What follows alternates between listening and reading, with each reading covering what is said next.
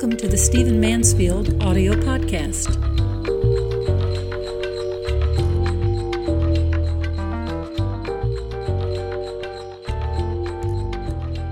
So not long ago, I did a podcast called Christianity the Third Way. And I made the point that biblical Christianity is not completely aligned with the politics of the right or completely aligned with the politics of the left. And that really Christianity is an alternative or maybe a blending of the two to some extent. I know that's not very popular. A lot of people, especially my friends on the right, believe that if you're biblical, you're going to end up Republican. But I don't think that's the case. Certainly, the Republicans represent some important moral values, and I don't say all the time I am a Republican, but I think it's wrong to identify our Christianity as being exclusively Republican or, of course, exclusively Democrat. And so I did that podcast, got a lot of feedback from it, and one of the things that and I'm going to answer some of those questions today that I received, but one of the things that was a real hot-button issue was I said that if you're being biblical, if you're aligning yourself with Scripture, you have to recognize that the state does have a calling and a compelling interest in tending poverty.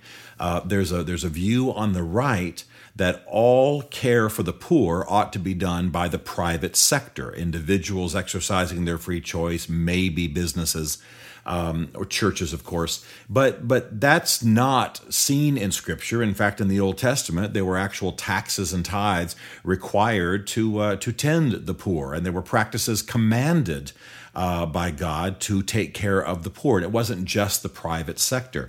So that raised a great many questions.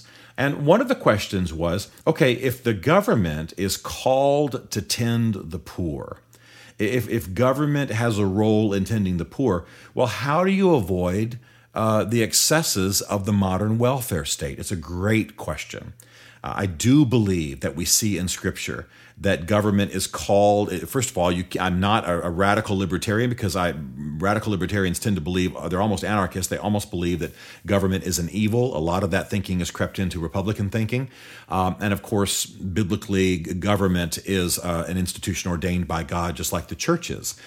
So number one, I start with the idea that the government's ordained by God. Number two, I proceed with the assumption that the government is ordained by God to tend issues of security, issues of justice. Well, obviously, poverty is mixed in there. And so it's a great question. If we accept the idea that the federal government, state government ought to be involved in caring for the poor, how do we keep the disaster of the modern welfare state from occurring? And this is where we need to drill down into the truths of Scripture, because there are a great many principles in the Bible that ought to be applied to public policy, that ought to be applied in social justice matters and caring for the poor, that would prevent a lot of what's happening today. I'm not going to go through every single one of them, of course, in answering this question. Let me just give you some examples. One of the prominent principles in the Scriptures is that if a man won't work, he shouldn't eat. That laziness is not to be countenanced. That a lazy man in a church, a man who won't take care of his family in a church, it should be marked and rebuked and dealt with.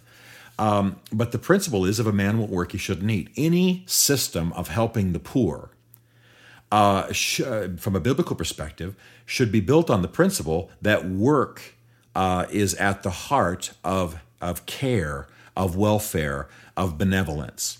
And so throughout history, the church has always provided opportunities for the poor to work themselves out of poverty. In fact, this was even built in biblically to the prison system. If you look at the biblical idea of jails or prisons or incarceration, you find that the idea of charging a man and maybe incarcerating him really led almost immediately to him making restitution. If a young man stole my car, he's caught, he's arrested, he's tried, he's convicted, well, he would then be put in a situation where he restores financial value to my life equal to the loss of that car, or perhaps greater. And that's an example of where work is at the foundation of care for the poor. not just providing them a job, but putting them in a situation where they can work. Now, this began to get a bad name in England through the writings of Dickens and others because the workhouses weren't real functional. But the very idea of a workhouse was built on the biblical idea that the way you break into poverty is by providing people a chance to work. Even in the Old Testament, the idea of gleaning, a man who owned a field of grain, for example, was not to harvest all the grain in that field, but leave some so that gleaners, meaning poor people who were willing to use their hands and work, could go through and get some of the grain that was left there for their good. You understand that the idea of work, the idea of a man having to get off the couch and work and produce, is very much at the foundation, not only, of course, of the biblical worldview as a whole, but it's at the foundation of care for the poor. And even an artificial employment run for benevolent purposes is of value in that regard. So you would never have a situation in a biblical benevolence system where you would have people just living, quote unquote, on the dole, as the British say, never working the system, hadn't had a job in years, virtually unemployable, etc. That would not result from a biblical kind of perspective. The other thing is that from a biblical perspective, you would have a moral vision in mind. You would not pay women more money when they had children illegitimately. You would not create a game of men living unmarried in the home of the woman they're sleeping with, but not being listed as husbands because the income would drop. You would not have these kinds of games being played. You would keep morality in mind, criminal activity, character, marriage, family violence. All of those things would be worked in and not ignored. So that's just a little bit of an example of how if you build a response to the poor on a biblical foundation, and I certainly believe that we need to understand that the scriptures speak more to poverty than almost any other subject except God himself. That if you build on these biblical principles, it actually improves the systems that we're dealing with. It actually is an indictment of the welfare system that is actually entrenching poverty and raising up generations that are virtually unemployable. There are other matters that came about, some questions that people asked. For example, I said briefly in that podcast that we need to be praying for our government. Well, I had some folks say, do you mean we need to be praying for people who are Democrats? Do we need to be praying for governments that are evil? Do we need to be praying for people who are pro-abortion? Well, I know it's a hard thing for us to deal with, but in the scriptures, in the New Testament, when Paul commands us to pray those who are in governing authority over us, at the time, the people in governing authority would have been Roman emperors and Roman officials who were highly corrupt, who were idolaters, who murdered people, who persecuted the church and would continue to. At one point, while Paul is writing, Nero is the emperor. I could go for hours on how perverse Nero was. Nero once made his horse a senator. He once kicked his pregnant wife to death. He was vile. I mean, the rumors were, and the recounting is that he used to use Christians as torches for his garden parties. I mean, it just goes on and on and on, and how corrupt and evil he was. And yet, Paul was telling us to pray for him. So the bottom line is, yes, we ought to be praying for everybody in governing authority over us, all the more if they are evil or unrighteous. And I have to tell you that I've actually been standing in a church where I spoke, somewhere in the South, where a man walked up to me and said he would not pray for Barack Obama.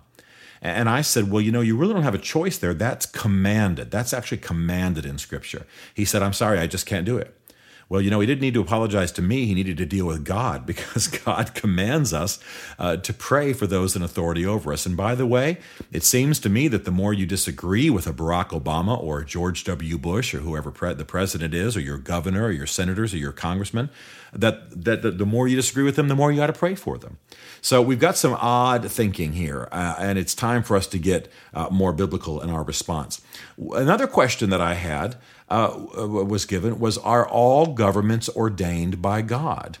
Well, Romans 13 says it very clearly in the first few verses. There is no authority except what is given by God. Now, the Bible makes it clear that God even uses corrupt governments. He even uses unrighteous governments and uses them for his purposes. In fact, to read the Old Testament is to read sometimes the prophets having a very difficult time with God using wicked people. I mean, how many times does a prophet in the Old Testament stand up and say, well, God, hang on here. You're gonna use a people, an unclean people from a distant land, to discipline your chosen ones, Israel? That's what you're going to do?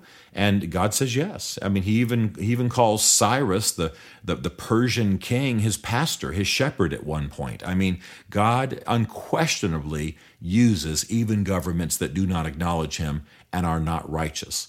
Now, that doesn't mean that people under those governments don't need to engage in civil disobedience or try to change the government. It doesn't mean that we just sit back and go passive. But it does certainly mean that God has ordained all governing authority, does call us to pray for all those in authority over us, and that, yes, all governments need to be seen as operating in authority from him. In fact, one of the great illustrations of this is that when Paul was arrested, he was speaking to a man and he did not know who the man was. And it turned out that the man was the high priest. Well, this man was highly corrupt, unbelievably corrupt, and was related to the crucifixion of Jesus. I mean, this man, if there was anybody who should have been despised or spit upon, if that's the kind of thing we give ourselves to, it would have been this high priest. And in the moment Paul understood who the man was, he apologized, and he quoted the Old Testament, which says, "Do not speak ill of the leader of your people." So the level of respect that is given even to unrighteous rulers in the Scriptures is something that ought to be an indictment to us in America, where we have a hard time even praying for a president that we disagree with. And then one more question. Somebody said, what are the principles that get people out of poverty? I mean, how do you break poverty? Well, I want to say that, again, that's a huge study and a huge book, and there are resources I can recommend about that. In fact, one of the books I would recommend is George Grant's Bringing in the Sheaves, a fine study of the biblical principles for ending poverty.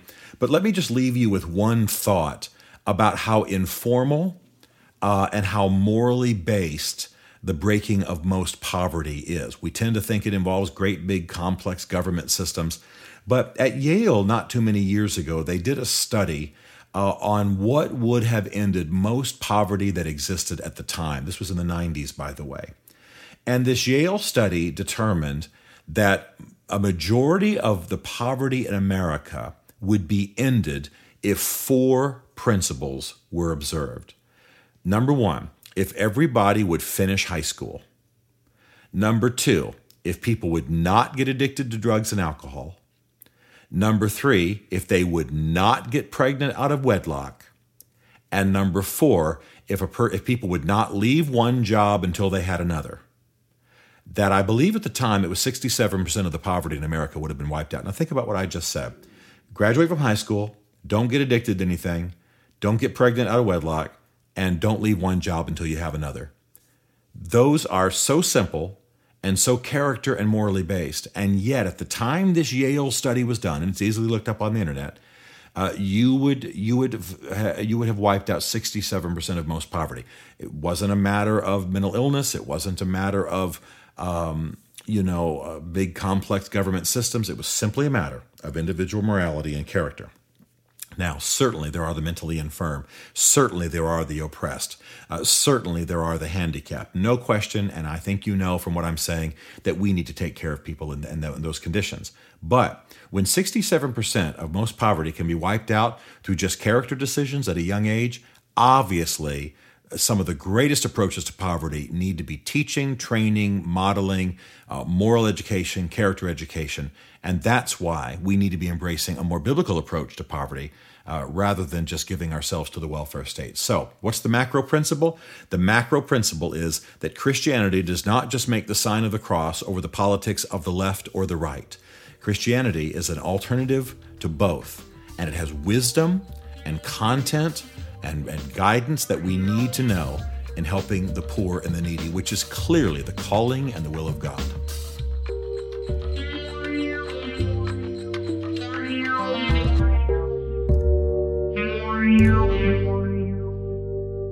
Stephen Mansfield podcast was brought to you by the Mansfield Group. Find us at mansfieldgroup.com.